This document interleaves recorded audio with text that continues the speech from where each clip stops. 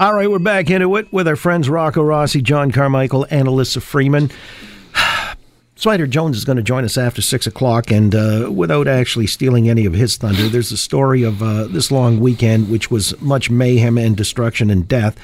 5 people killed by gunplay, 3 others seriously injured. Just a litany of this type of activity. It goes on unabated, and the mayor saying he finds it deeply troubling, but there's no magic answer. And he says what we have to keep doing is what we're doing. More support for the police, changes to the gun laws, and investing in kids and families. But, you know, it seems like it hadn't gotten this bad. After the summer of the gun, we had in place the carding, the TAVIS, and those were rendered politically incorrect. And some people would say, well, it was discriminatory or showed a bias, inherent bias in how these things were handled. And yet maybe that is the answer, to go back to some tried and true. Or are there something else that we're missing here, or the mayor's missing when he says there's no magic answers to this kind of stuff going on? We're up to 73 now and counting, Rocco. Look, there's no question that it's complicated, but the facts on the ground are, when you had TAVIS, when you had the carding, the numbers went down because the police know where to go and how to focus those resources to deal with that, and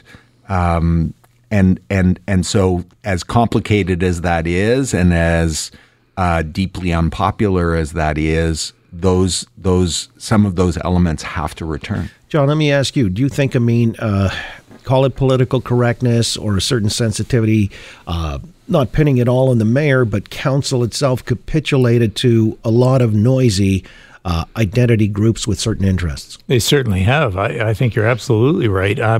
I think the mayor and the council today are between a rock and a hard place. They've got the crime levels soaring. They've got police all disjointed and lacking the funding they need. This applying the 200 extra cops on the streets was a great move.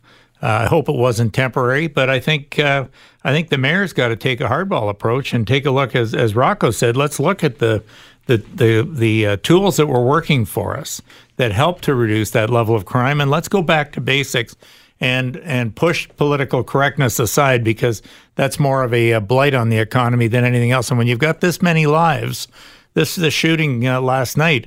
I mean, what a horrific story in front of his 2 children. And in broad daylight, 6:30. And quite frankly, I don't care about the economics of it. I care about what is happening to people's lives. Absolutely. I mean, this is a horrific tragedy. Well, and just to be clear on it's the violent aspect, yes, the gun crime that's actually spiking, as opposed to the other types, which are receding somewhat. But, Elissa, I mean, if we talk about that, it looks like it's a non-starter. Even the police chief said, no, we're not going back to carding, this, that, and the other. Then I don't know where the answers are. I mean, I can cite cultural things, imperatives, but this may be too gargantuan a task, like broken families, absent fathers, that these kids are looking for gang affiliation because it fills a gap, all the rest of that.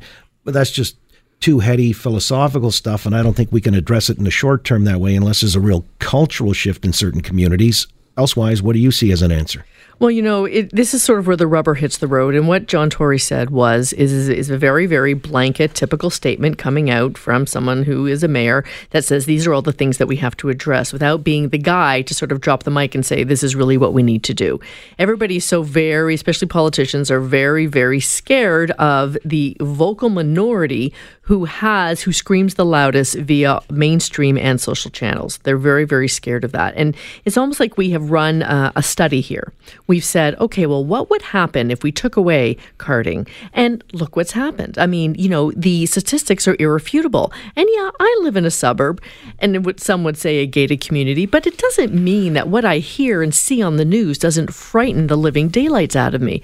I go downtown. I could be walking in, Dundas Square or wherever, and the average citizen hears this rhetoric and says, well, they may be saying to themselves, I don't think this is good enough. I think that we need to take a harder line approach. I need to know what you're going to do about it rather than offering these platitudes. It's interesting. I mean, and this surfaced, by the way, at Aretha Franklin's funeral on the weekend, and one of the pastors from Atlanta that was eulogizing her actually has really run into a crap storm. Yeah. It's considered offensive by the family because he said, Black lives do not matter unless blacks stop killing each other.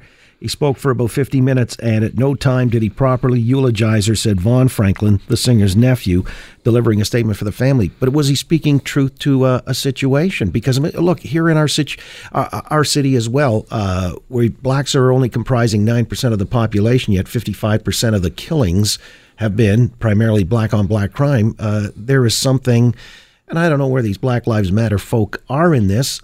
Let's just call it for what it is. Right. And we have to face that reality. Something's going on in that community. There's definitely something going on. I think the eulogy issue is even more complex. I mean, clearly the pastor used the opportunity to make his own political views known. Where I think some of this complication is if I'm going to be having a funeral service for a loved one at a church, I would want to know what the priest or pastor is about. I mean, so he crossed the line. This was not the time. I mean, he definitely went, saw that as a platform and did his thing. But I also think, the family, like, if we're going to use churches as places, we should actually know the pastors. Right. We should actually be parishioners. Well, I think the pastor presided at the father's funeral like 20 years ago. Okay, so they may have missed the mark on that. I wanted to come back in just a second here because there's another singer who's perhaps run afoul of certain sensibilities. It's our own native son, Drake, and being pictured wearing an outlaw biker support hoodie. And he's been given the keys to the city. Some are saying we ought to take it back or at least change the locks or something like that. I wanted to get your thoughts on that and the Colin Kaepernick story as well. It surfaced with a big Nike ad that means he won't have to play football. He'll be enriched by that. Rightly or wrongly, we'll put it to our panel, Rocco Rossi, John Carmichael, and Elissa Freeman in moments here on The Oakley Show. Global News Radio, 640 Toronto.